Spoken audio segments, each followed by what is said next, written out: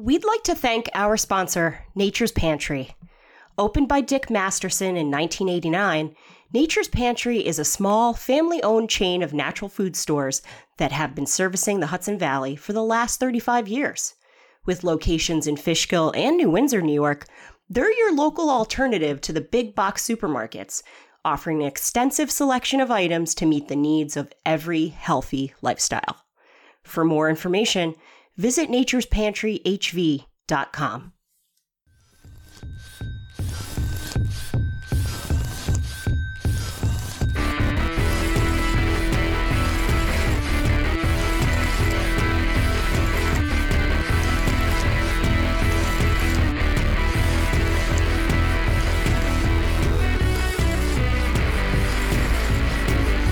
Hello and welcome to another episode of Cathode Raycast, the Story Screen Presents podcast where we talk about all things television. It's been a while since I feel like I've been on the mic for a Cathode Raycast, so it feels good to be back. I'm your host, Bernadette Gorman-White, and my guest and I have been putting off this episode for a few months. It's been over for a little bit. I personally have a lot going on. My guest personally has a lot going on. So it felt good to take this time off also to just kind of sit in this last season of this show we're about to discuss, because it was the 6th and final season of, you guessed it, The Crown. We're back to talk about The Crown. And yeah, it's interesting. I think I have some thoughts on it that maybe my guest doesn't have, and maybe vice versa. I will introduce my guest in just a moment, but I know she recently wrote a piece for StoryScreenPresents.com, and I was reading her thoughts on The Crown, and I thought, we might have a few different opinions on this, which is going to be fun to get into. But my guest today is Reeya Banerjee. Hello. Hi. Yeah, you wrote, because both your best of list for last year, for 2023, was a good mix of film and television, which is awesome. And then I know you recently also had written a list about television. We're the TV people, I feel. I think so. Yep. yeah. And I feel like this last year it was impossible to talk about any type of media without talking about The Crown, just because it was so prevalent. Yeah, absolutely. Yeah, absolutely. Yeah, and they were hype. They're hyping that last season, and they did the split season thing. Which I think was smart. I think it's smart that they did that. I think so too. Excuse me. Because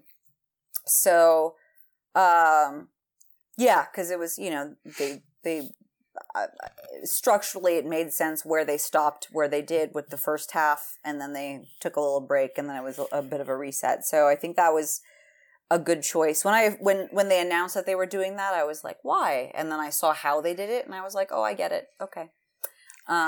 Yeah, and I think we kind of predicted something of the sort, where we thought, so too, I think the break will happen because of Princess Di's death, and then they'll kind of restructure where the rest of it goes later on. Exactly. Yeah. The other thing I do know is that because the Queen did pass away while they were in pre-production for this season, I know that did have an impact on how they chose to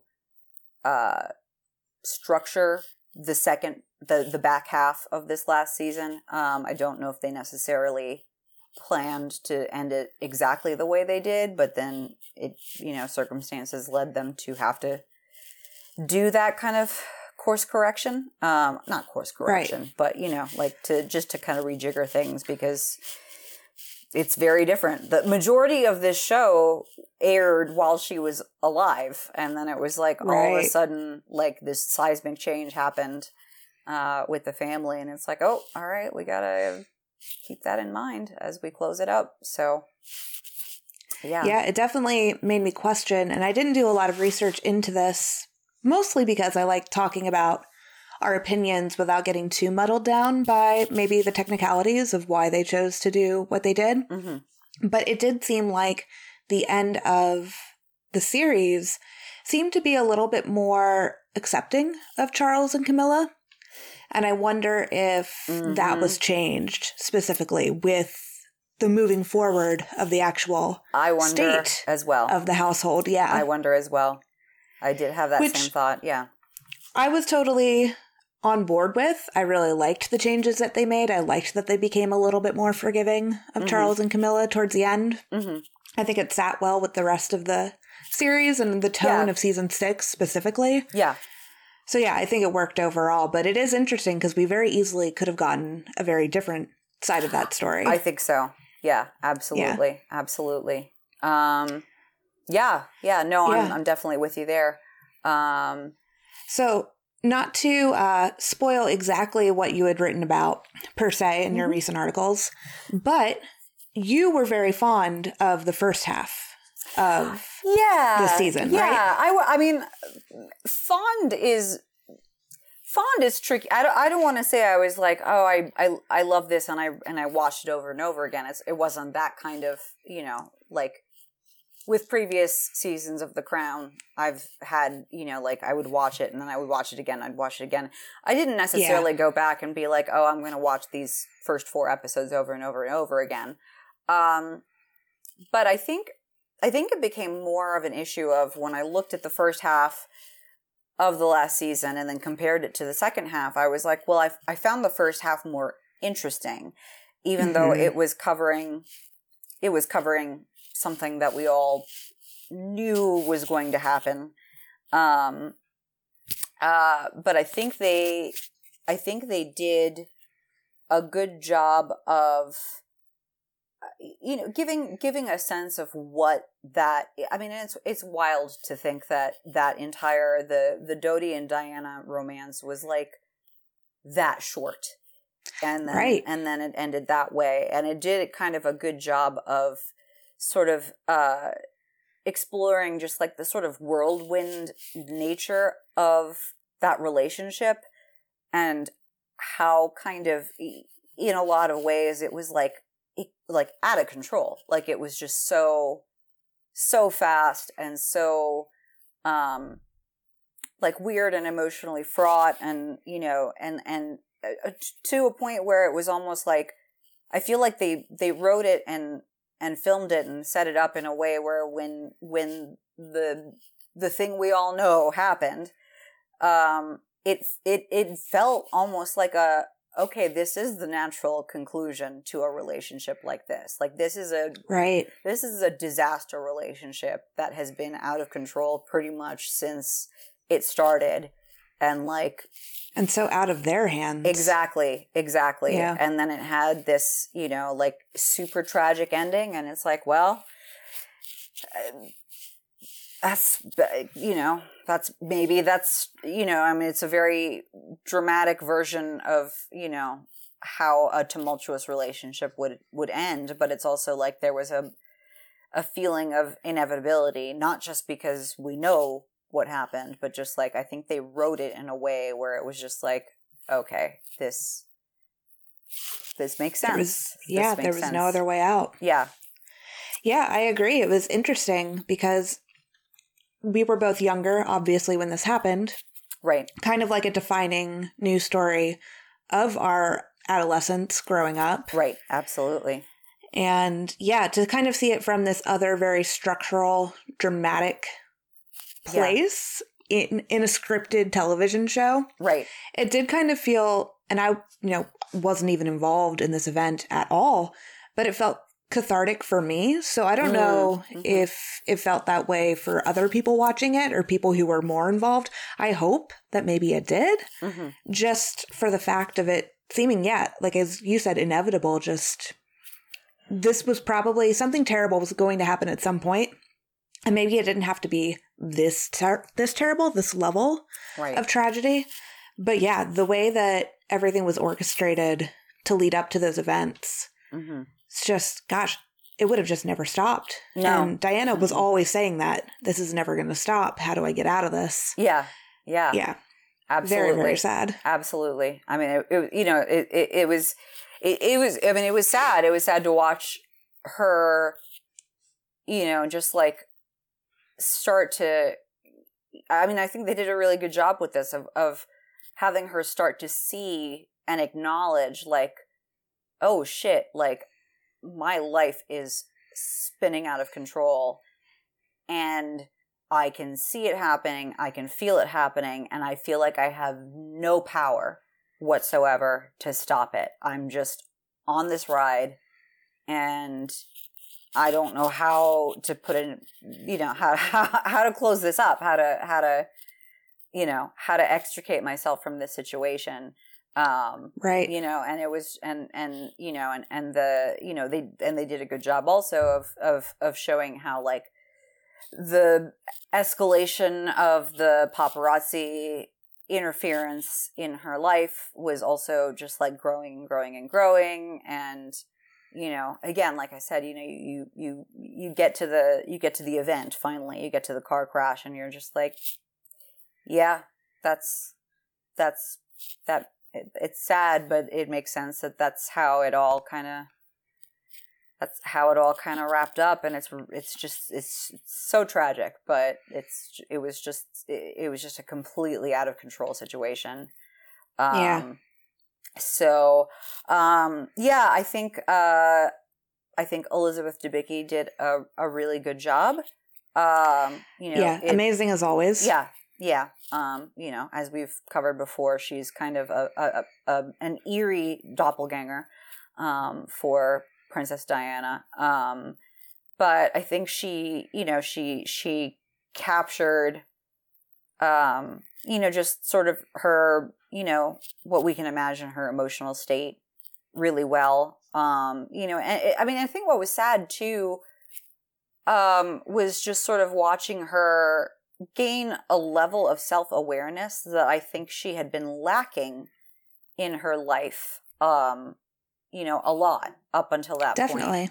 And it was almost like this relationship caused her to start to take a really hard look at where her life was and what her life choices were. And some of it is also because she's trying to figure out what her role in the family, or not the family, but in the organization is.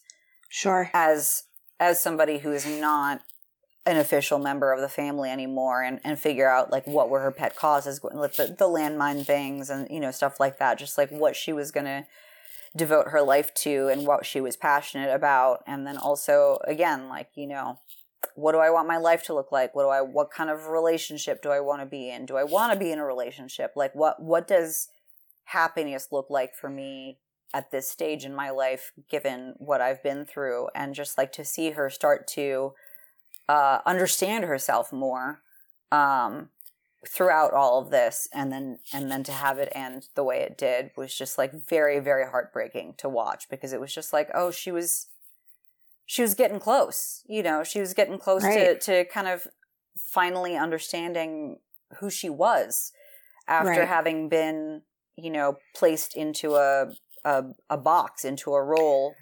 Essentially groomed. Yeah, exactly. Yeah. When she married into the family, and just sort of, figuring out who she was. I mean, like, and I looked it up. Like, she was 33 years old when she died, which I'm going to be 39 in March, and I'm just kind of like, oh, fuck, man. Like, she was so young. She had extremely so much ahead of her. And it's just really, really tragic that, like, just as she was beginning to figure herself out, like, for real, that it came to an end. Well, yeah. And I think the show did a great job, too, of juxtaposing her situation next to Dodi's situation. Yeah. Because, we had seen her in her younger years when it was Emma Corrin playing her. Mm-hmm. She had a group of friends. Yeah. But it seemed like in the later years, her friends kind of fell by the wayside a little bit, or at least we didn't really see them as much in the show. Mm-hmm. She had other friends, but all of her other friends kind of worked for her in a way. Yeah, they were either like her massage therapist or her acupuncturist, her Reiki healer. Exactly. Yeah. Exactly. So it didn't really seem like she had a lot of opportunities to vent or really empathize with another human being. Yeah. And then when you have Dodi, on the other hand, who is also heavily manipulated by his elders and doesn't really get to make choices on his own. Yeah. And when he does, they're also highly scrutinized for, all of these terrible reasons. Right. And yeah, the scene where they're like calling each other out on their flaws was very cool. Yeah. And yeah, it did feel like you had said, like she was finally getting to a point where she might have some agency on her own. Right. But also have some self-reflection, being inspired by just a friendship with Dodi. Yeah. At the very least. Yeah, exactly. Yeah. Exactly. And then I meant to look this up before. The actor who played Dodi, I thought he was very, very good. He's very good. And his story is heartbreaking too. I mean, and he always, in the story of Princess Diana's death, he historically tends to be overlooked. And that was also something that they explored a bit after the car crash. Right.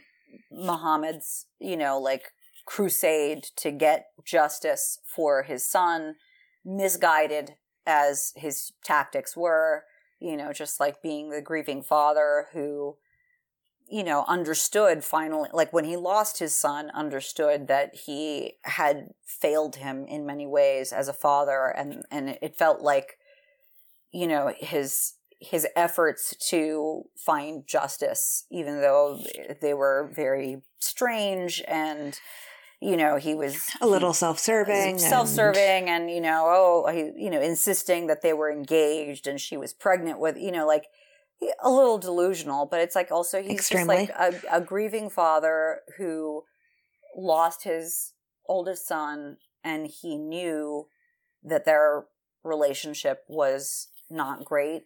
And he, while his son was alive, didn't necessarily care that their relationship wasn't that great, because he was like, I'm your dad and I call the shots and I'm very important. And then that loss kind of threw that into stark relief for him, that like, okay, I have failed my son in life. I'm going to try to make up for it now. Right. And so it was just very, very sad, just very sad. But I'm glad that the show took the time to let us see that, so that we could, remember that Diana's not the only person who died in that situation, and the royal family is not the only family that was affected by that situation. Right. So I think they did a very good job of writing Muhammad as a character who you really are having a hard time liking and enjoying. Yeah. Especially in that second episode with the photographers, which is one of my favorite episodes of the season. But the fact that he orchestrated all of that, and then you saw his reactions just constantly trying to pair them together against a lot of pushback from both of them. Right. Right. And yeah, they did a very good job of still, at the very end of his run during this season, you really empathizing with him and really feeling for him. Yeah, absolutely. Even though he was pretty despicable, he was much more easily likable in previous seasons leading up to this season. And this season, he was full tilt insane. Yeah. But still at the end, you felt very empathetic towards him. Yeah, absolutely. Yeah, no, I mean, like some of the tactics he was using to throw the two of them together, and then also like asking like the housekeeper on the yacht to spy on them, and like, are they sleeping in the same room? Are they, like, it's kind of gross. Like really, like, but he, he really, really thought that was going to be like the ticket in for his family to be accepted by this upper echelon of English society that he'd been trying to claw his way into for like, his entire life, basicly. And, his tactics were very gross and disgusting and, like not great parenting. No. But then, to have it end the way he did, the way it did, and again, it didn't, he was still very much in denial. And again, like I said, he's making these outrageous claims to the press that like, I know they were engaged and I know that she was pregnant. And it's like, no, but it's like, but that was his way of trying to, like keep his son's memory alive. Right. And yeah, just super, super sad. I also really like that in that episode where they show everything that kind of went down before the car crash, where again, like you said, that they were kind of, you know, both Dodi and Diana were kind of calling each other out, and, you know, like, he gives her the ring and she's like, no. Like, no, that's not going to happen. Insane. This is not a good idea. But they kind of, you know, like they kind of help each other, you know, like they kind of help each other come to an understanding of like, okay, well, what do we want our lives to be like in the future? And how do we get there? And then there's just that really, really sad moment where he pretends to call his father and tell him off, but doesn't. And then it's confirmed later, but you can tell Diana knows that he didn't actually make that phone call.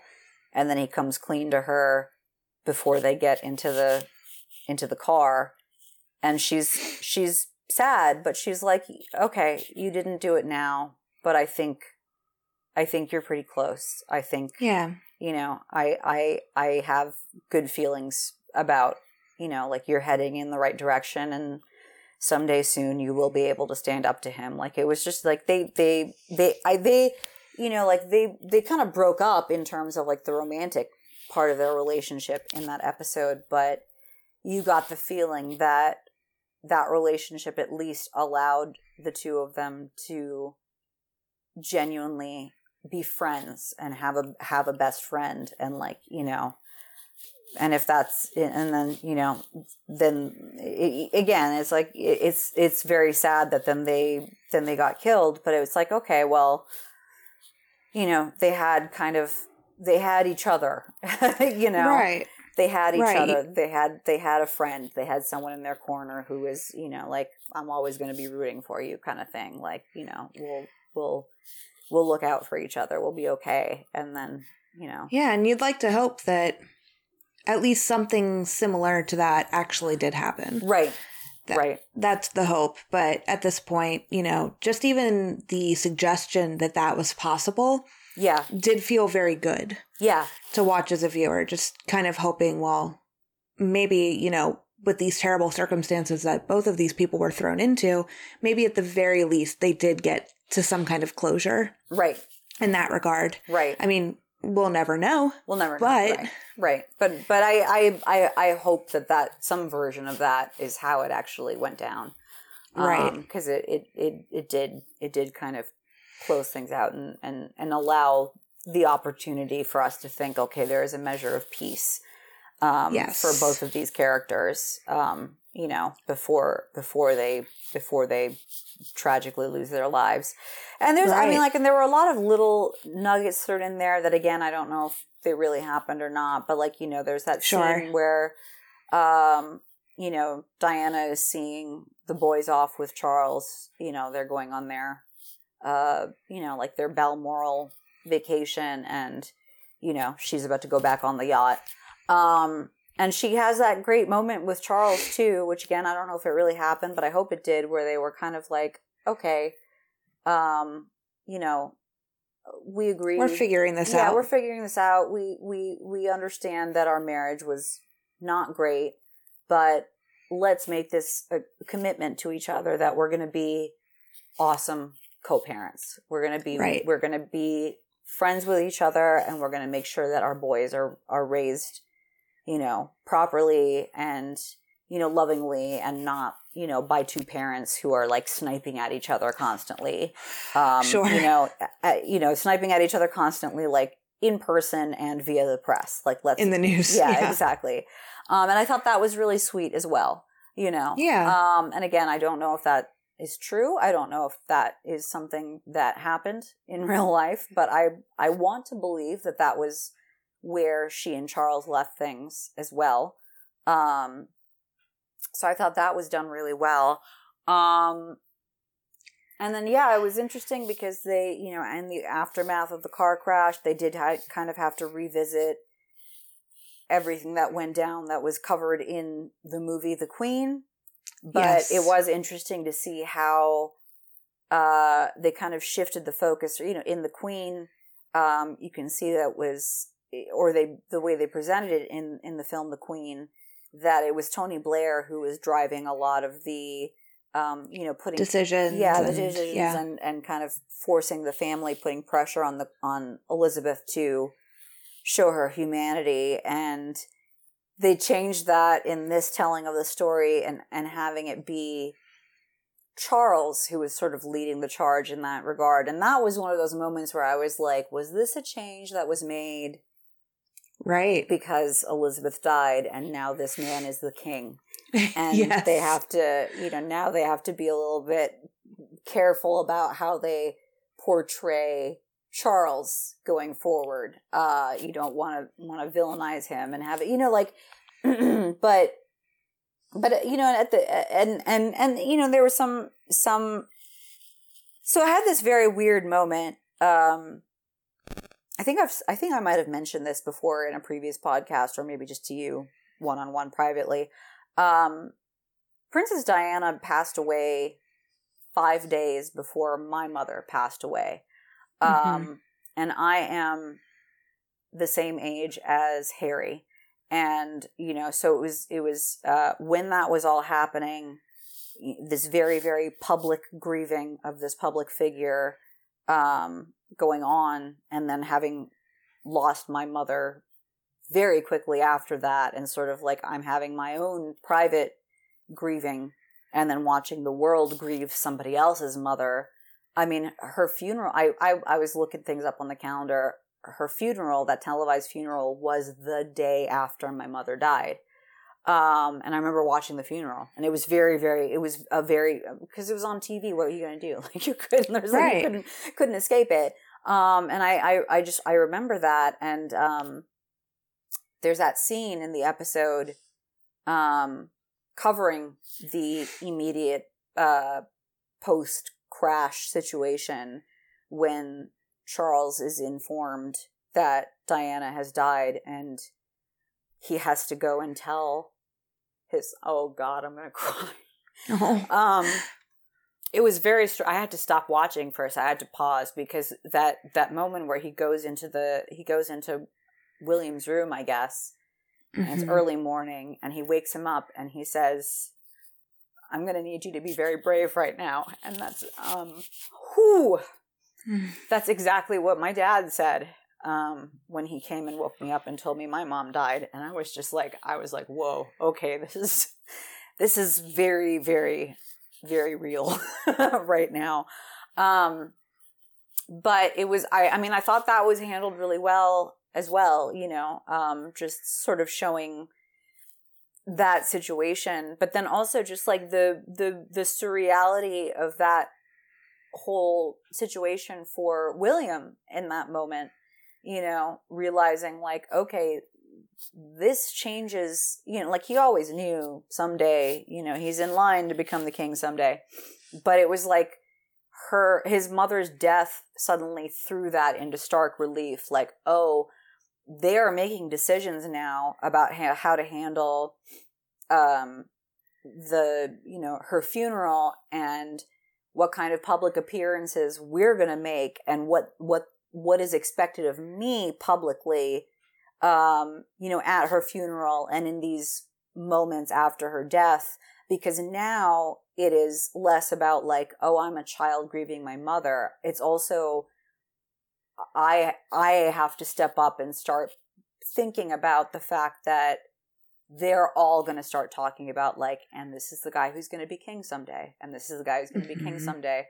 And just like for him to be like 15 years old, and to have that like suddenly, like him suddenly having this awareness that like, okay, now they're going to be expecting a lot from me, right? Way, way earlier than he thought that was going to be the case.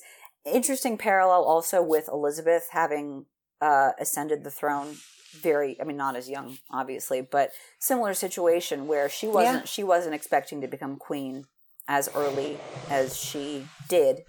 But George died young, and then it all happened. So I thought that was an interesting kind of generational parallel where it's like, okay, somebody who is very young and thought that they wouldn't have to think about this large existential change in their life, and now is sort of being thrust into that situation because their parent died. I thought that they handled that really well, and I thought, I love the Agreed. the moments where you see him, he's listening on his Discman, and it's like very like the very like 90s top 40 songs he's listening to, and he's a kid. He's so young. a normal teenager, and now he's just like, he has these expectations, thrust upon him now, and like the poor guy, I'm sure too that, granted, he did not like that his parents were constantly at odds. Yeah. But I think too, with Princess Diana's death, it suddenly became clear, I can't hide under that umbrella anymore. Yeah. Because he never had to really worry about how he came off because the press wasn't interested in him at all. Exactly. Yeah, because he could really hide underneath his parents' turmoil. Yeah. And that had just been his norm for so long that it really kind of was like another birth into the world. Right. And there's that great moment where he, they're walking in the funeral procession with Philip. Yes. And he's like, all these people are here. They didn't even know her. These are just, like, this is very overwhelming. Like, all these people are here. Crying for her. And Philip goes, no, they're crying for you. Like, this is about you. And again, he has this like, oh shit kind of moment. Yeah. Overwhelming. Yeah. Like, this is really only partly to do with my mother and way more to do with me. And I think also, and like, again, like, then they took the break and they let a few weeks pass, and then they came back. And I do think, so this is tricky because I do think they did a good job of showing, like the repercussions of his mother's death and how all of a sudden that made like, all of a sudden William is a public figure and he's like on covers of magazines and these teenage girls have crushes on him and he's on posters on girls' walls and stuff like that. He's the second coming of the Beatles. Exactly. And he's like, and he's very shy. I mean, like, if his, like, compared to his parents, like, we know Charles was fundamentally an introvert. We know Diana was shy, but knew kind of how to rise to the occasion when she had to. And William he's just not good at this at all. Like, he's just like super overwhelmed. He's like, I don't know what to do, how to deal with this attention. And, I felt bad for him, but I also, and this is where I think, the thing that I wrote about in my story screen piece, comes to fruition. William is not a very interesting person. No, and I think the story lingered on him too long. Yes, I agree. Yeah. I agree. I was like, he is not that interesting, and I do not particularly find this extended exploration of his relationship with Kate Middleton to be that interesting either. It's kind of interesting to see that Kate's mother had some shades of Muhammad Al-Fayed, kind of behavior, trying to like push her into a situation where she would end up in William's orbit. Right. And I do think that they kind of showed that, even though Kate was sort of pressured to, like take a gap year when she didn't want to, do these things that William was doing during that gap year that she maybe wouldn't have wanted to do, and then attend a university that she had no interest in attending just because, but I think they did do a good job of showing, like, okay, I do believe, though, that when she and William became friends, that felt organic. I was like, okay, I believe this. She might have been pushed into this situation, but there's no, once they became buddies, it was like, okay, neither of them are faking this. Like, they have stuff in common. They have common ground. They do have a connection. it felt like an authentic friendship. And I was like, okay, I buy this. Yeah. I buy this. And I see how this could have, I see how this evolved into, the relationship and the marriage that it is now. That being said, they're both very boring people.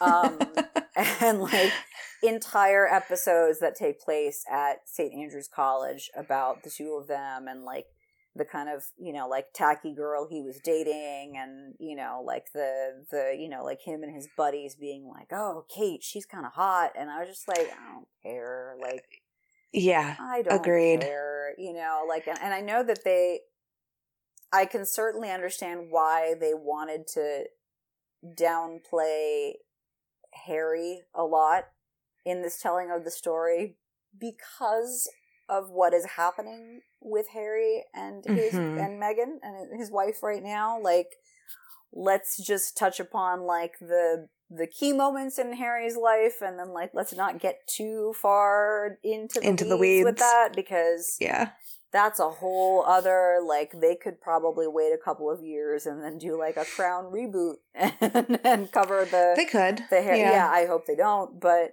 I hope they don't. But like that's a whole other thing. But I do, I did appreciate the scenes that they showed where Harry was just kind of like, I'm the fuck up of the family. I know I am. Like, William, you gotta get your shit together, because like we can't both be fuck ups. Like, let me be like the mess and you be the future king, because that's what it's supposed to be anyway. I kind of liked that they showed that Harry had some self-awareness that he was a mess.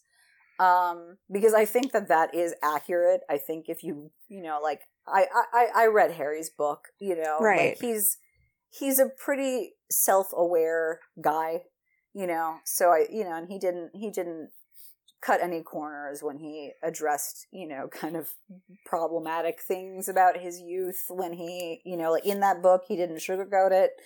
Yeah, he said, I did these things. Yeah, and like cringe, but I don't know, I was young. I was young, and it's weird being a part of this family, and my mom died, and it was a very public thing to experience, which is not normal, so I kind of appreciated that. I think it would have been a little more interesting with the focusing on Will's story for so long, and then also touching lightly on Harry's story as well. If there would have been a little bit more recognition and comparison to Elizabeth and Margaret. Yes. Because they essentially are the new Elizabeth and Margaret. They are, yeah. But they didn't really get into that They didn't very know. much. It was like they just had there was this one brief moment where, I guess was it the aftermath of Harry's unfortunate Nazi yes. costume? Already it was one of those things where it's like the party was called like colonials and slave. I mean, like it was like everything about that party sucked, and then Harry made that very regrettable costume choice. It was blown really out of proportion, both back then and also kind of in this show. Yeah. But also it did feel very much like they were like, well, we got to mention one Harry snafu. Yeah. So they just like checked their box. Exactly. And that's like maybe the most notorious mistake he made, before he grew up and settled down. I did like the moment where, like Philip's way of handling that situation was to call the costume shop and be like, that costume wasn't even historically accurate. You guys suck. And I was like, that is such such a Philip way of handling things, to be like, you were historically wrong. That's not what that's Nazi, the focus. Yeah. Like that's not what Nazi costumes look like. And it's just like, that's not actually helpful, Philip, but like, thanks for trying, but like, trying to be a good granddad. Yeah. But like, but he's Phil, so it's like, it kind of comes out sideways. But he was trying to be helpful. But they did have that moment where, Elizabeth kind of has this quiet conversation with William where she's just like, go easy on your brother, because it's not easy to be The second. The second. It's not easy to be the spare. You know, and I thought that was, and that came after the Margaret episode, which I think was my favorite episode of this entire final season. You know, as much as I enjoyed the Diana Dodi, you know, preamble, the way they sort of closed out Margaret's story.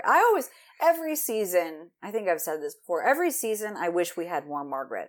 I know. Every time. Because she's so great. She's so interesting.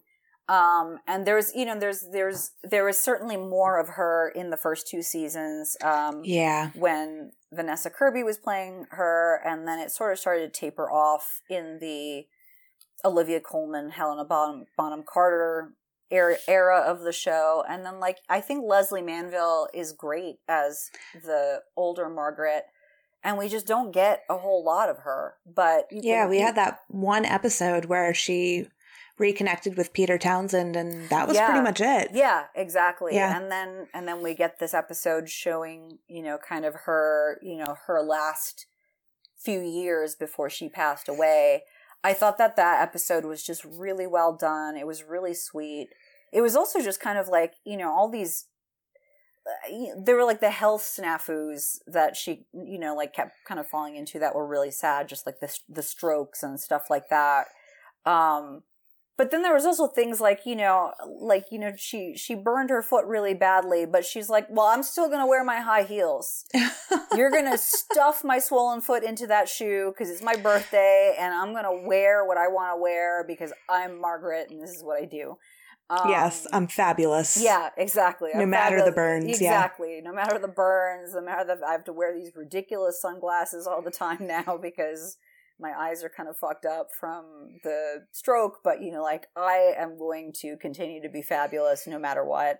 And I don't, you know, like, they're saying I'm dying anyway. So, like, they want me to quit drinking and smoking, but why? I'm going to die anyway. Like, I was like, all right, that's very Margaret, you know, that's very kind of Margaret. My mentality. Yeah. When I get older. Yeah. Is like, if I'm told that I'm not long for this world. Yeah. Why not? Exactly. Enjoy it. Enjoy it while you have it. And I like that they kind of, you know, showed her just like whole hog being like, yep, I'm not going to stop doing the stuff that I enjoy doing. Cause you know, I don't have much time left. I thought that they, the story, I love the story about them, you know, in their youth, like escaping the Victory Day story. Yeah. So many things about that were great. The casting choices they made for, unreal. Yeah. Just so well. And like so clever too, because it wasn't like, oh, let's look for a young Leslie Manville and Imelda Staunton. They were like, let's look for a young Vanessa Kirby and a young Claire Foy. And I was like, that's genius. Absolutely genius. And they did such a good job. And, you know, like, so there was that. It was a good slap in the face to people who think, well, let's not cast again. Let's de-age them. Yeah. Yeah. It was so nice to not see actors de-aged. Right. Exactly. Yeah, especially since it's like, you know, it's been a good, you know, 6, 8. Again, I feel like I ask you this every time we do a It's been a while. It's been a while. You know, like Claire Foy has aged. There's, you know, like she played the Queen for 2 years and then the show continued. And I'm not saying she's old now, but like she is older. So to de-age Claire Foy to play like a 15-year-old at this point would just be stupid. It would just look really bad and forced. And so I like that they were just like, no, we're not going to do that. We're going to find actual teenage girls because this is a story about teenage girls. And, you know, like I did like the detail that they had escorts with them and the escorts were Porchy and Peter Townsend. Just like, oh, like the two kind of like sort of soulmates of these two women, you know, again, not to downplay the love that Elizabeth had for Philip, but like, sure, you know, I do love that Porchy was the designated like escort. And there's that moment too where like when they're walking home in the wee hours of the morning, Elizabeth and Margaret, and and Margaret's kind of teasing her. She's like, I think I saw you kiss someone, and Elizabeth's like, yeah, I think Portia saw it too, and Margaret's like, ooh, like awkward. And so like I like that through line of like, of like her friendship with Portia kind of being, like this, he was like kind of her steadfast like best buddy, like maybe in another life if things were different and Philip wasn't in the picture, like that was the guy she was meant to be with. I don't know. I love, and I love that that's historically accurate. Like it was Portia and Peter Townsend who like went out with them. So well, even too when Elizabeth is talking about all of the deaths in her life towards the end of the season, out of the 3 deaths, it was her mom, her sister, and Portia. And Portia. Yeah, exactly. Yeah. And, and poor Portia. I mean, I know. He's so sweet. He's always this, like, kind of awkward, sweet guy who was just like, she's my friend. Like, I love her. Yeah. I'll be there for her. Yeah, exactly. So I thought that was just really, really well done. Just like a really beautifully executed episode. And I do like how both in that episode and in the final episode, you see these moments where, and this ties into how they handled the final episode, these moments where Elizabeth kind of, in her old age, sort of, you see her kind of throwing away the sort of reticence and shyness that were sort of hallmarks of her when she was younger, and she was like, I have to be very proper and quiet, and I don't interfere, and I don't make a spectacle of myself or whatever. But then, she gives that great toast at Margaret's birthday that's like extremely funny, and then like in the final episode, at Charles and Camilla's wedding, she gives that like really, really funny. I don't know if that's what she actually did. I don't know. Right. But that was hysterical. I was like, wow, like she put some thought into like writing that speech and like roasting everybody in, like in a nice way, but like she roasted everybody in her family in that situation. She got some digs in, like to Charles and Camilla. She got a couple of digs in at Harry, like she kind of, like that was, I like that. And so the choice that they made in that final episode to have, Olivia Colman and, Claire Foy come back and kind of, be the younger, like specters in her life, kind of talking her through things. It seemed, in the beginning, I was like, this is a little hokey.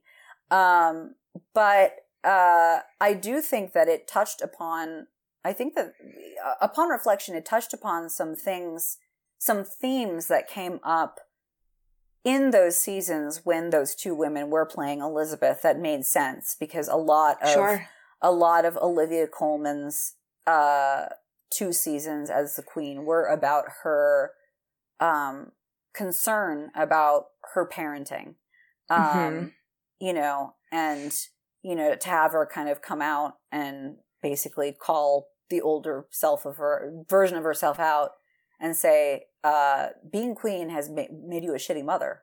Like, it's time to step away. Time to step away. Like you've done a good job queening, but look at your kids. Like your kids, what cost? Yeah, exactly. Yeah. Like your kids are, like, I don't know. It looked like Anne was finally, on the right track, which is great because I love Anne.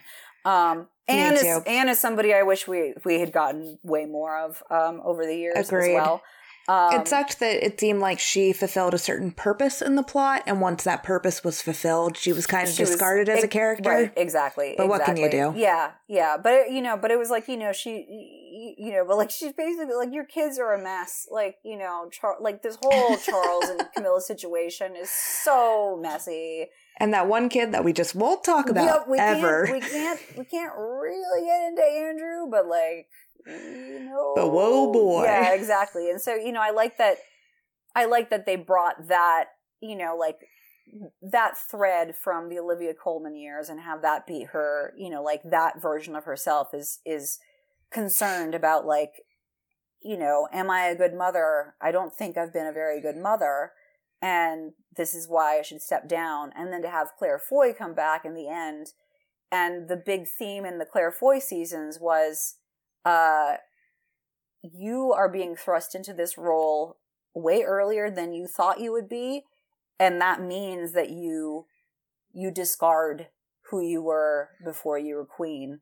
And, you take that role seriously. You do it seriously. That's what she did when she was, like starting out. And you do it well. And like, you can't, I love the way she basically was like, you can't step down because look at the people who are in line to take over when you step down. Like, really? Like, do you really, really think? I thought it was pretty bold of the show to just kind of come out there and be like, everybody who is set to take over after you is going to suck at it. Is not ready. Yeah, not ready. Maybe we'll never be ready. Like, I can't believe you're even considering stepping down.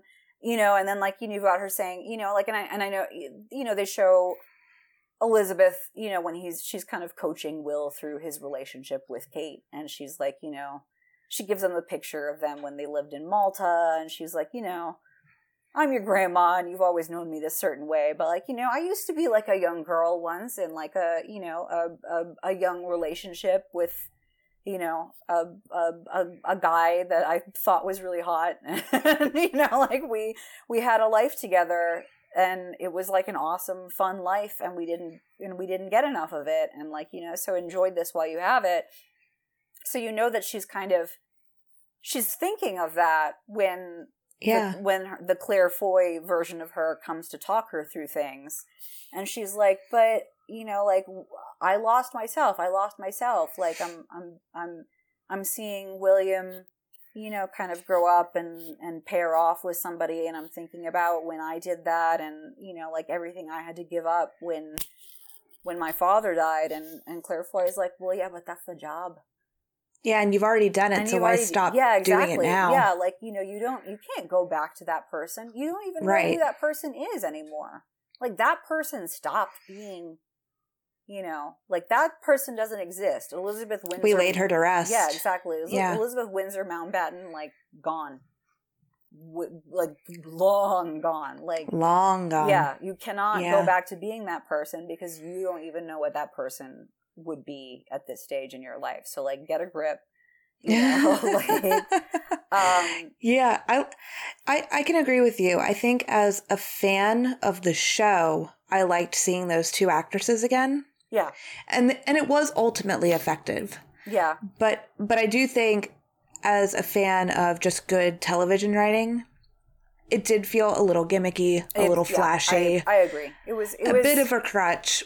But it felt still effective. It was effective, but it also felt to me, as I was watching it, I was like, I think this is an interesting choice because it is allowing this older Elizabeth to sort of confront some of these doubts that she's having about herself. Right. But it also kind of felt like fan service, like, like, definitely. Like, hey, you guys miss Olivia and Claire, don't you? Here they are. We're like, yes, we do miss them, but okay. Them. Yeah, but they're not really part of the story. I don't know. So yeah. But I think too that we talked about the Margaret episode and we talked about the photographer episode a little bit in that first part of season 2. Yeah. But I think my favorite episode of the entire last season was probably the episode with Tony Blair helping Elizabeth try to reform the church and to seem more modern. Oh, yeah, yeah. And I really loved seeing Elizabeth during that episode really look at the structure of the royal household. Yeah. As she's trying to possibly eliminate roles to save money and spending. Yeah. And I think that also helped give her the courage to be a little feisty towards the end of the season. Yeah. Where she kind of sees how ridiculous the royal family is and all of the pomp and circumstances, but that she ultimately does find value in it. And it does kind of seem like she's finally coming to terms with her role in, the country and her role in the family and kind of helping her kind of grow a new sense of pride in what she does. Yeah, I'm just like, okay, I'm going to own it. Like, like, okay, I agree. There are aspects of this entire institution that are very silly, but like that are so silly. But this is the way we've been, and this is the show. Yeah, people come to see the show. Yeah, exactly. Like what? Like why would we change it? Like it's working. It's working the way it's supposed to. Right. You know. So I did like that. The other thing that I did like a lot, and what was it in the last episode or was it in the penultimate episode?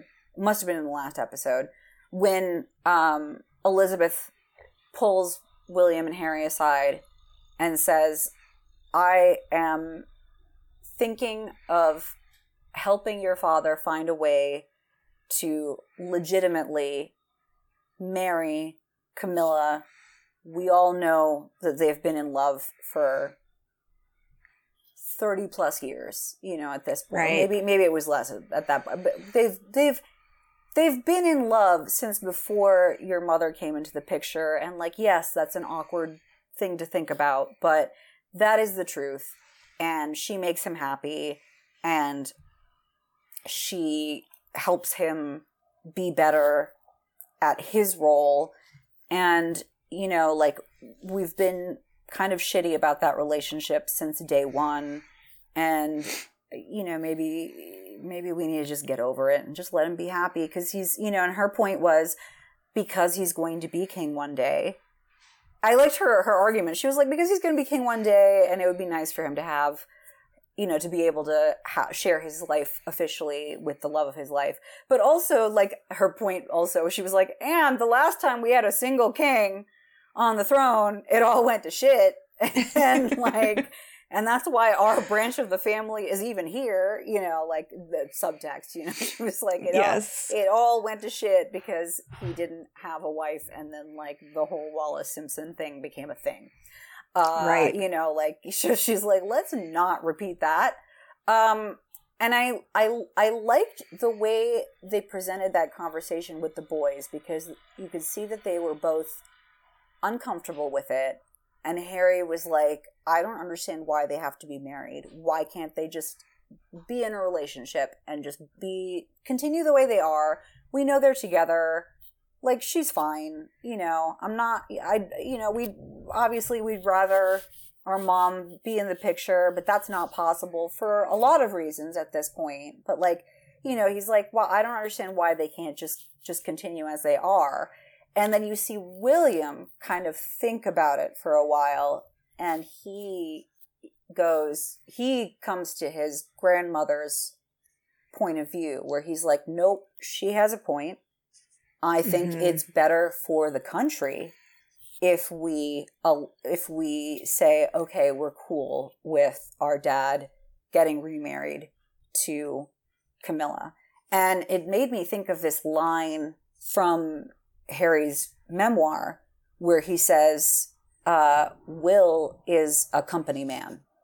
And it's like, that was the moment where you see Will become the company man. That's the moment where Will has his young Elizabeth Claire Foy moment where he's like, all right, I have to start thinking about duty, and I have to start thinking about country and what my responsibility is to this family in the context of our role, you know, in this country. And he's like, Grandma has a point, you know? Right. And it's just that moment where, you know, like Harry is having this very, you know, like understandably emotional reaction to the idea of his father marrying Camilla. And Will is like, well, I'm not wild about it either, but I think that is actually the way to go.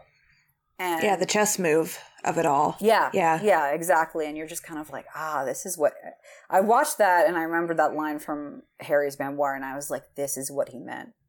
That Will became a company man, you know, and he's bought into the system, hook, line, and sinker, and he's down with it, and he's ready to do it.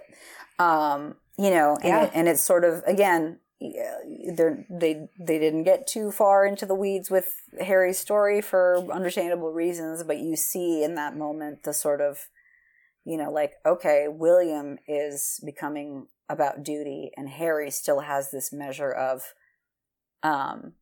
like humanity about him, and like, and like human emotion and human feelings, about like, very complicated feelings about his father's relationship with Camilla, and like, and, just like being comfortable voicing those feelings, and, and how that, and then you think about how that plays out as they got older and both got married, and what eventually happens with Harry and Meghan, right. You kind of see the beginning of that split, where the brothers were very close once upon a time. And it's like, okay, this is probably the moment where they started to, diverge a little bit. So I liked that they put that in there as well. You see William kind of sitting there thinking about it and saying, nope, this is the right move.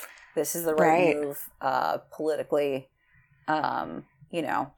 This is get ahead of the press. Yep, exactly. Yeah. Let's and like, so I liked that. I'm kind of bouncing all over the place.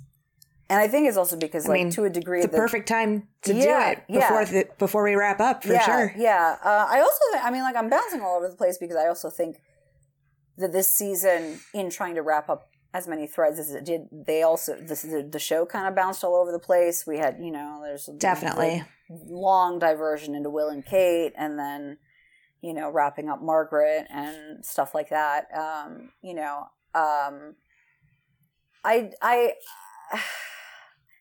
There was that whole episode where Charles, William is he's grieving his mother, and he's upset, and he's angry at his father because he's like, well, maybe if you hadn't, divorced, maybe if you hadn't insisted on carrying on this long-term affair with your, girlfriend from your 20s or whatever, like maybe I would still have and he's upset, he's grieving. And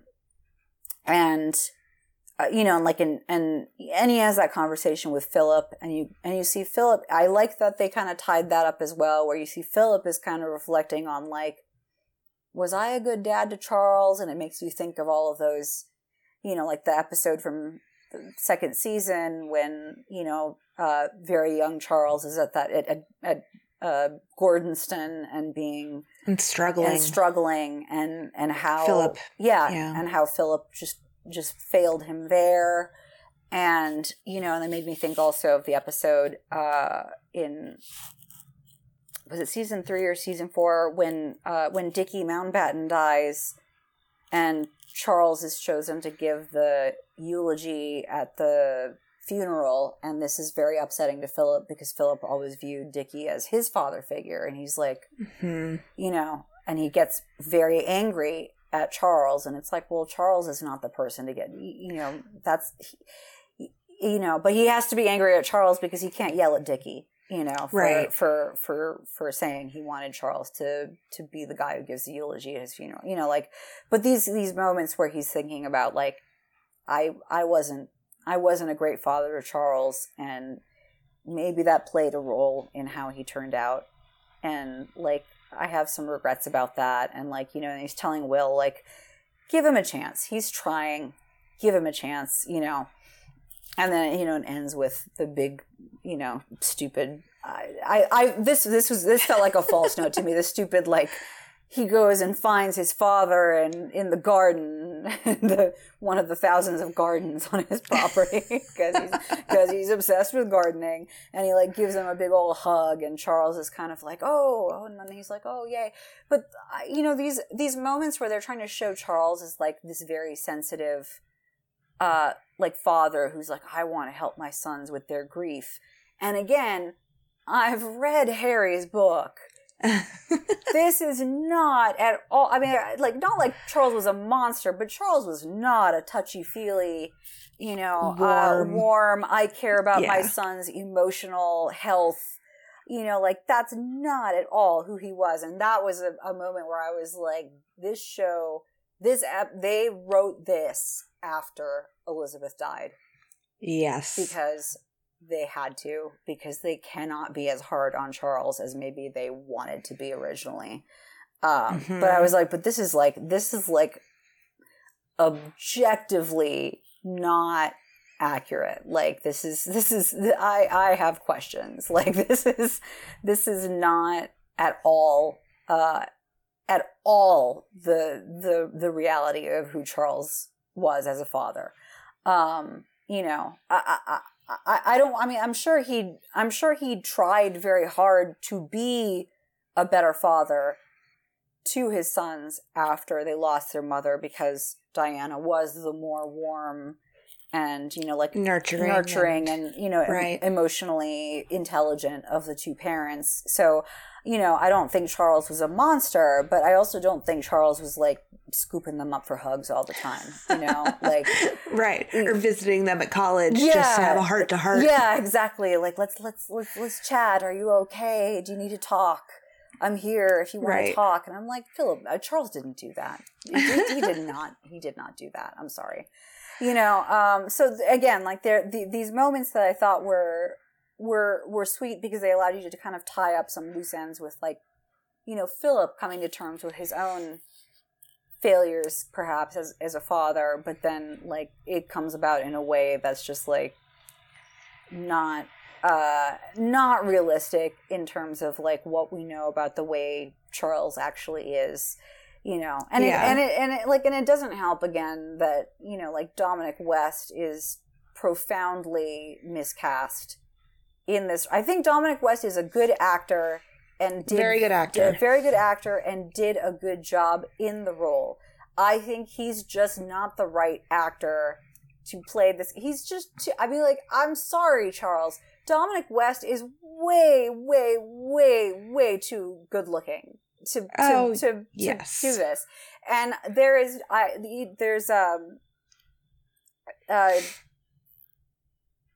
I do this every time. Josh, whatever his name, the guy who played O'Connor. Josh O'Connor, thank you. I know I do this every time. Who played Philip in the Olivia Colman seasons. He was great. He was a good Charles. He was a good Charles. And I do, you could see Emma Corrin turning into Elizabeth Debicki. You cannot see Josh O'Connor turning into Dominic West. No, I'm sorry. No. And so it's like, you got this like very, very miscast actor playing this role, and then you're trying to make Charles look like this really like awesome dad of the year, and I'm just like, oh, stop it, The Crown, like stop, you know, like, but again, Elizabeth good died, narratively, good narratively, and she died, and they had to, you know, like it again also, like, you could tell the last episode, because the last episode focused so much on like, oh, we got to start planning for your funeral. And I was like, is this how they really had intended this to go?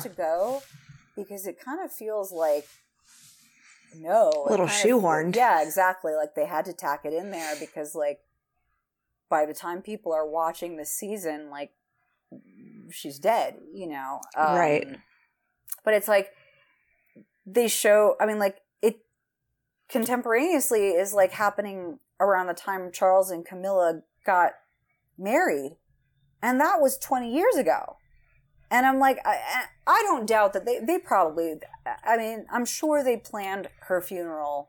started planning her funeral early. I think that they do that generally, you know, for all the royals. Like, that's fine. I believe that. But it, you know, like, to have that be such a huge focus on the episode where we know that in the timeline of the family, we're only at the point where Charles gets to marry Camilla. We're not even at the point where the Queen says, okay, when I die, she's allowed to be called Queen Camilla. Like, right. We're only at the point where the Queen is like, all right, you guys can get married. You know? But not in the church. You have to have like this courthouse ceremony, and then you do a church where you publicly apologize. Yeah, where you publicly apologize for your adultery. But, you know, like, it's just like so. Oh my God, you know, but like just like the indignity of it all, but like, okay, you know, but then they got to be married, you know, and like, it's fine. It worked out. It worked out for them, and, you know, like, whatever else you want to say about Charles and his fitness or not thereof in the role. Like, I'm glad he's happy and gets to be the woman he loves, you know, like that. They should not have blocked that relationship from the start. Yeah, you know, it would have, I mean, again, we wouldn't have William and Harry, and that's too bad, but it would have, I mean, like, just so much pain could have been avoided if they had just let him marry the girl he wanted to marry. Right. Who seemed, you know, fairly fit for the job. Yeah. Really. I mean, really. For all intents and purposes, she was ready to go. She seemed she was on board. She was on board. She was into it. She understood that, like, the role was to be, you know, kind of his second fiddle, his support system, his, you know, like, I mean, honestly, it felt, and this is gross, but it's like the thing that they didn't like about her was that she was kind of, you know, she was a little older than him, and she had relationships prior to him. So it's like, oh, she's not a virgin. And, like, that's gross. Like, that's messed up. Yeah. Like, that's your objection. Like, other than that, like, she's not, like, a vulgar person. She's not, like, a bad person. Like, she seemed, I don't know, she seemed pretty cool, you know, in the, you know, both in these last two seasons where Olivia Williams is playing her, and you kind of just see how, like, she's kind of cool and down to earth. Like, she seems like she'd be fun to hang out with, honestly. Definitely. You know? And then even, like, the, you know, the previous seasons when Emerald Fennell is playing her, you're just like, she's fine. Yeah. There's nothing wrong with her. She's fine. Like, she would have been fine. It would have been fine, you know. So yeah, it's a shame. So, like, I'm glad it all worked out. You know. Yeah. But for yeah, sure. you know. So I guess what I'm saying is, this final season, I think they did a good job of closing the loop on things that needed the loop needed to be closed. Diana's death being the obvious one. Oh, I wanted to ask you real quickly. Yeah. How did you feel about you know, while we're talking about things like the specters of younger Elizabeths coming to visit current Elizabeth and talk her down. How did you feel about that episode where the ghost of Diana and the ghost of Dodi showed up to make Charles and Muhammad feel really shitty about themselves? Unfortunately, I had not watched the episode. Basically, you had to watch this entire season when it dropped, or else little headlines would pop up that would kind of give you a hint as to what was happening. Yeah. And I will say, I did see a headline about using these specters or spirits before I saw the episode. And so I already was kind of, you know, taken aback, kind of like primed, ready for these instances. Yeah. But I found every time that they used it was pretty jarring. Yeah. And I thought a little hokey. Yeah. And it actually made the Elizabeth ones in the finale less meaningful. Yeah. Because they had already done things like that. Definitely agree with previously you on that. in the season. I definitely agree with you on that. It was a bummer. It felt very, I know you started watching 6 Feet Under recently. I don't know how far you've gotten. I have seen it all. You've seen it all? Oh, someday we'll have to have a conversation about that because that's like my favorite show of all time. It felt like they were trying to do a 6 Feet Under where you're not, these aren't necessarily ghosts. These are imaginations of what the people are seeing. This is Charles's subconscious and Muhammad's subconscious sort of coming to the forefront in the specter of Dodi and in the specter of Diana. Right. So it felt like they were trying to do a 6 Feet Under thing, and I'm like, okay, there's validity in that approach narratively, but they have done to date on this show, they have done none of that. So to suddenly be like, oh, we're going to do some 6 Feet Under stuff in this episode when this show has been very, very straightforward and literal and, you know, not into this kind of like woo woo, like, you know, maybe my subconscious is telling me things. It was tonally weird. I don't want to say it was distasteful, because I think that's maybe too melodramatic a word for it, but I can agree with you there. But it felt wrong. It felt like it was like, this is not The Crown. This is not how this is not actually how the show works. It felt like the writers had changed, which you never want to feel that way. Yeah, watching the show. Exactly. And it also felt like a way to, again, a way to shoehorn in Diana getting a little dig in at Charles by saying, well, doesn't this make this easier for you? If I'm not around, you can really pursue Camilla in like an authentic way. And he's like, stop, don't, I already feel really bad right now. Like, don't do that. And it was just kind of like, we didn't need that.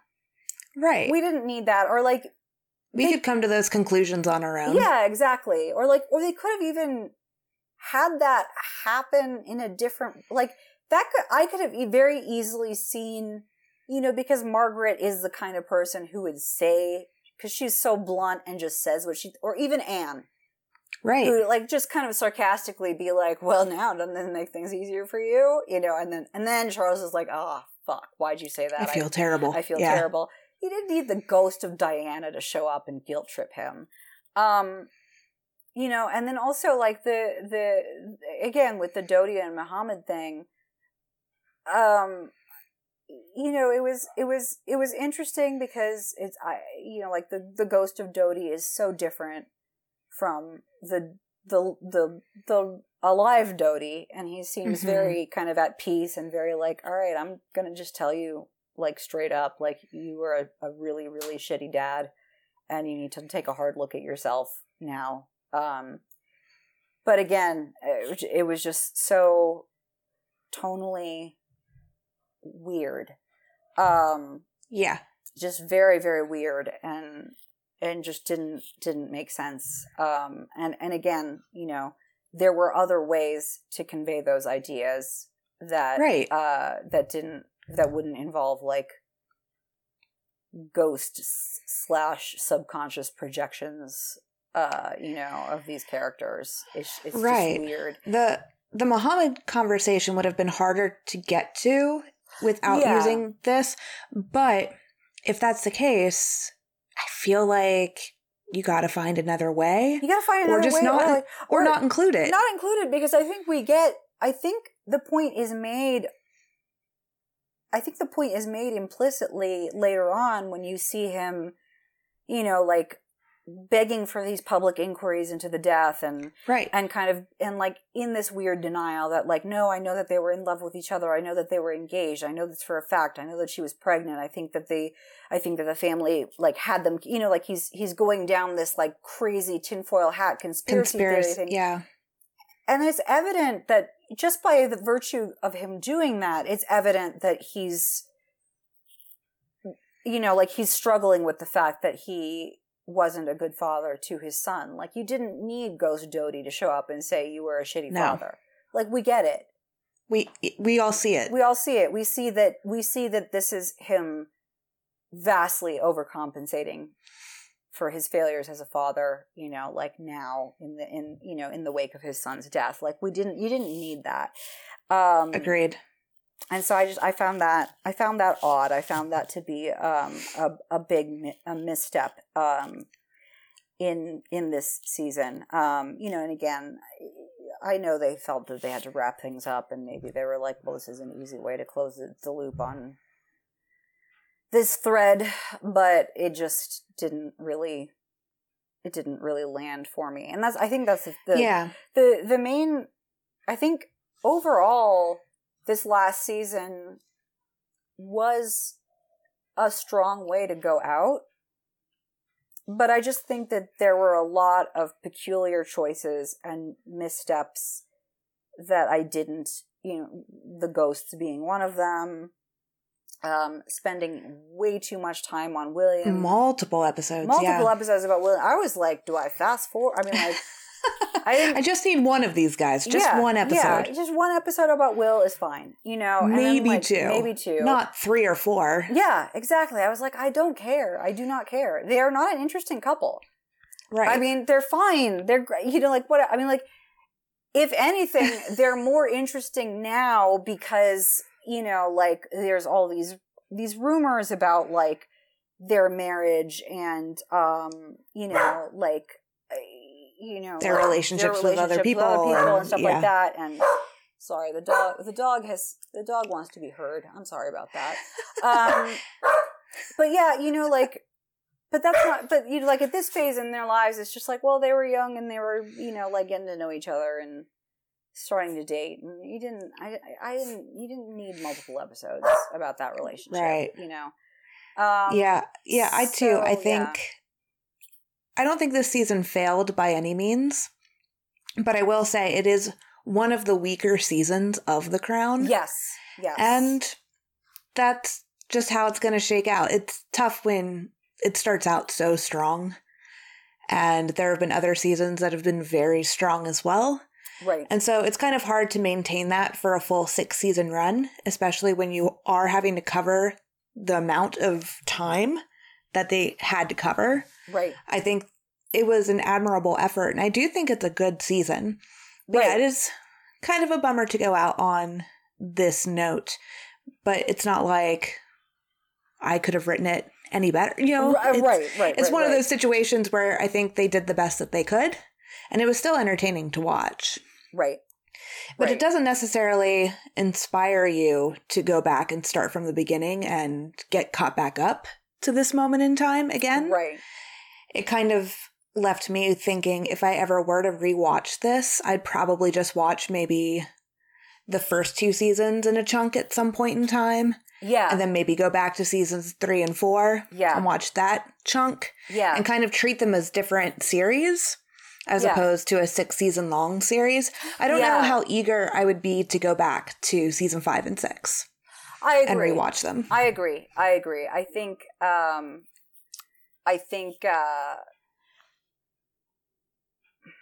you know, it's like when I think about the you know, in the 6 seasons of this show, the ones that I really enjoy. I mean, I loved the early episodes where you know, we see, you know, I just, you know, Claire Foy was great. You know, in that you know, in that kind of, you know, that early, you know, Elizabeth finding herself sort of way. You know, but I do think that if I had to pick a version of Elizabeth that I liked the best, I really, really am partial to the Olivia Colman era of the show. And I think it's maybe it's because, you know, like it's less about her being self-conscious and uncomfortable. It's more about her kind of like settling into the groove of the role.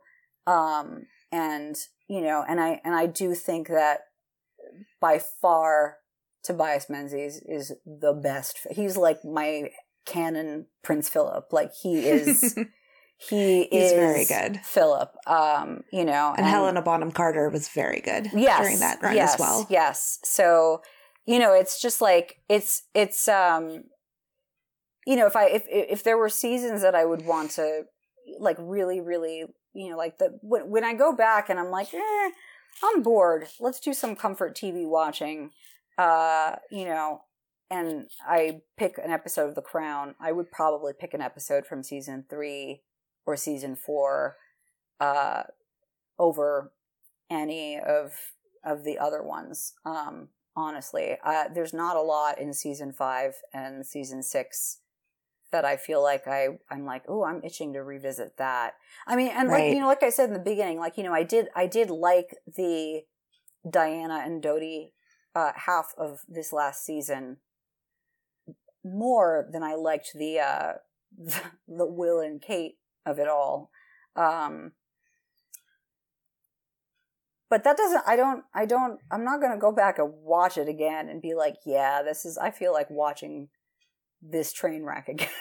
You know, I just think that they executed that story the best they could, given how loaded the topic is and how, you know, like, you know, even now it's kind of like, you know, fresh in people's consciousness. Like people know, people remember, people, you know, like just like these, you know, in the way they kind of recreated these iconic images, you know, like Diana in the blue bathing suit sitting on the, diving board on the yacht, you know, like all these just like, you know, these moments that are just like very, very much like burned into everybody's pop culture memory. Big time. And I think they did a good job of kind of fleshing out the story around those, you know, it's like you look at, when I think about that time period of the Dodi and Diana relationship into the car crash, it's like, it's these flashes of, you know, her in the bathing suit on the yacht, her being mobbed by photographers, her being, you know, like walking around with her hand in front of her face, you know, trying to, you know, like, don't, you know, like, stay away from me. And, you know, like, them doing the complicated, like, we're going to get in this car and then we're going to get out of this car and get in another car. We're going to exit the hotel. You know, like, those are like, again, like moments in history that are like very, very much burned into my pop culture memory. And I think they did a really good job of writing kind of the framework around those images that we all remember, and making that a story. And I think that that's a really, a pretty great accomplishment, given the story, you know, given what it was about, you know, this hugely seismic event, not just in the family, but like in world history, you know. So yeah. I think that they did very well there. Ghost Diana and Dodi aside, you know, and then I think that it faltered a little bit in the back half. You know, the Margaret episode was strong. And, you know, the last episode was pretty strong as well, but it was just like, you know, the Will and Kate of it all, just, I think forced it to suffer. And then I think, you know, like last year when we talked about season 5 and we talked about how it was, I think we said it was a quieter season than usual. And again, it was like, it wasn't weak per se, but it was a lot of like, season 5 was setting the chess pieces on the board in place for season 6. Mm-hmm. And then season 6 happened. And then, like, I think just real life events complicated season 6 for them. Definitely. You know, like, I would be very curious to see what how they had storyboarded the season before Elizabeth died. I want to know, I'd be very curious to know how they actually had originally intended to wrap it up. Right. Because there's some choices that felt very self-consciously like, okay, we gotta make Charles look like an awesome, cool dad. We gotta, you know, like we gotta talk about this funeral. Yeah, exactly. We gotta make Charles like the driving force in, you know, like humanizing the royal family and like, you know, and this like psychobabble he goes about like, oh, when he's talking to Anne and he's like, oh, our mother is failing at being a mother of the nation, just like she failed at being our mother. And I'm like, oh, shut up. Like, this is not good writing. It's a little too much. Yeah, you know, like. A little too flowery. Yeah, but it's like, but then I was like, but they're doing it because now he's King Charles and they have to be careful. You know, like they've already got Dame Judi Dench mad that like, you know, that this is not a historically accurate depiction of the show. Like, this is supposed to be a documentary. I'm like, okay, they're really worried about Judi Dench and other people who are, like, mad that the show even exists. And, you know, sure. Like, they're overcompensating. And again, you know, like, the tremendous focus on Elizabeth's funeral planning at the end. I was just kind of like, well, this feels like an 11th hour choice that they were forced to make when she died. Yes. And I wish I could see, you know, what they had originally planned. I do like how I guess my closing thought on this season is I do like how it ended with Philip talking with Elizabeth and coming to the same conclusion that Claire Foy Elizabeth came to, you know, with regards to, do I step down or not? And Philip was like, you can't step down. Our kids suck. Like, it's like, just, I'm sorry. Like, everybody we did a bad job. Yeah, we did a bad job. You need to hang on to this role as long as you can and set it up real good so that the people who are going to take over in the end can't fuck it up. And also, hey, by the time they're ready to take over, we'll be dead, so who cares? Like, and I was like, so we won't have to see it. Exactly. And I was like, I love that the show ended on, like, that was the closing thought, was Philip being very Philip about the whole situation and being like, yeah, our kids are terrible, but whatever, we'll be dead. But, like, you're really good at being queen, and, and it tied up kind of his arc, too, of, like, his struggle, in the Matt Smith era of, like, figuring out his role as the queen's husband, and then, like, how he kind of evolved and came to accept it and came to figure out how to make it work. And, like, that kind of put a pin on his story as well, where he was just like, we're doing fine. You're doing a good job. We can handle this. You don't need to step aside. Let's just ride this out. And then the great part is we'll be dead and it won't be our problem anymore. And I was like, oh, Phil, Yeah. but what a perspective. Yeah. But also, like, 100% believe that that's something that he would have said. Sure. So. Sure. Whether in real life or through this character that they penned for him, which is believable. Yeah. Yeah, exactly.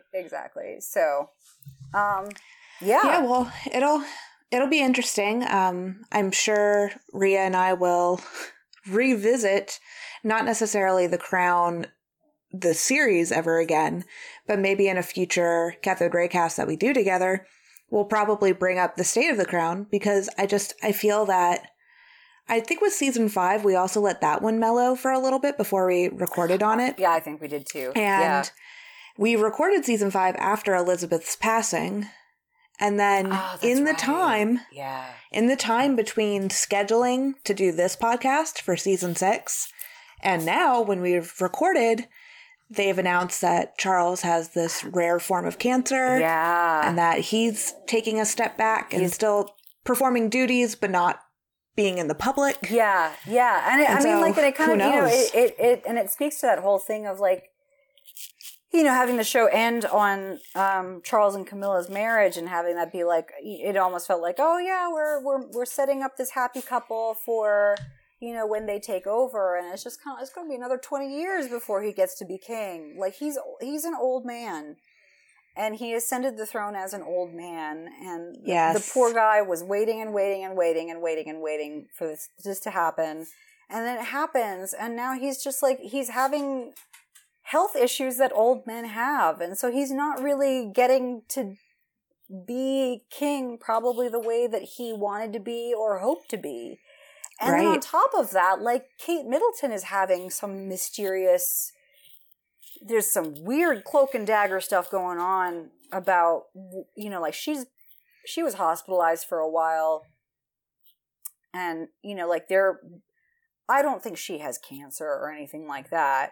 But they're being very, very, very cagey about why she was in the hospital and why she was having surgery. And I think, and then it was just like, it became a weird, bigger story because Charles ended up at the same hospital that she was at to confirm his cancer diagnosis. And so it's like, there's some stuff happening, with the family. I mean, like, and Charles is ill and could get iller. Yes. And there might be a turnover sooner than we were. I don't know. I mean, like, this family also, they live a long time. Charles might pull through and keep going for another 20 years. Sure. But, like, I don't know. There's something going on with Kate, and there's also just, like, I know for a fact that there's, not just because I've read Harry's book, but just, like, there's been gossip for years about William and Kate's marriage, and whether he, might have cheated on her with, like, a family friend, and what's going on there. And, she's, I think she's had issues with all of her pregnancies with, I don't remember the medical term for it, but, like, the, how some women have extreme, like, constant morning sickness.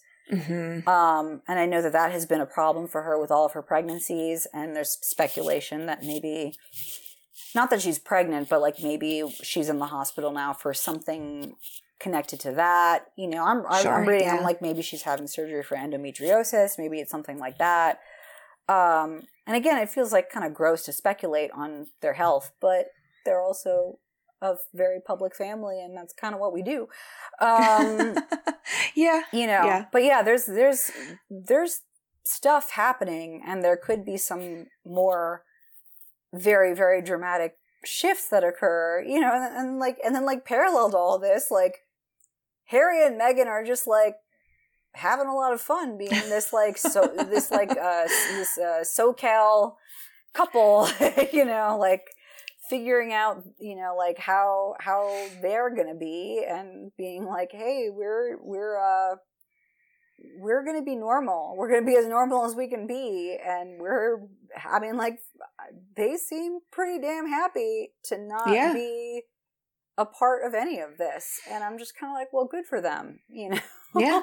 Like, good for them. They really like pulled a Margaret and got out. Yeah, absolutely. Or they pulled what, I mean, they did what I feel Margaret should have done, I think, and is the way I really tried to do for a while. Yeah. They succeeded. They were just like, they succeeded in that endeavor of being like, we're not interested in being a part of this institution anymore. It's actively harmful. Yes. You know, it's an actively harmful institution, and no.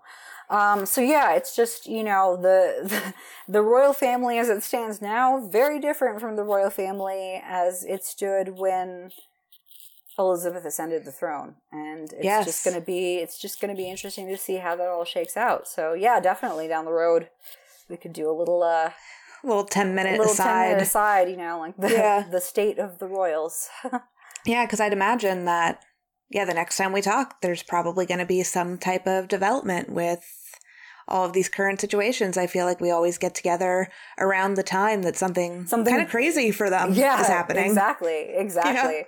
Yeah, because I think we did our first Crown podcast right when Harry and Meghan were like, peace out. Yeah. And so it's like, every time we get together to talk, it's like, you know, like Harry and Meghan have defected. Right. The Queen has died. Charles has cancer. You know, like, yeah. So it's. So we'll see. Yeah, for sure. Well, listeners, thank you so much for sticking with us for this season of The Crown. But if you've listened to all of our Cathode Raycast episodes about The Crown, thank you so much. It's been a long journey. Obviously, you enjoy talking about or listening to these topics of conversation because you've stuck with us the whole time. So thank you for doing so. Or if it's your first time listening to a Story Screen Presents podcast or a Cathode Raycast, go back and check out those podcasts. You can go to storyscreenpresents.com. You'll find a bunch of articles, reviews, podcasts, all those good things, and feel free to interact with us on all of our socials. But Reeya, thank you so much for joining me again. Of course. I always love talking the show with you, so I'm glad we got to do it one last time. One last hurrah. And listeners, I hope you stay well, and we'll catch you next time. Bye. Bye.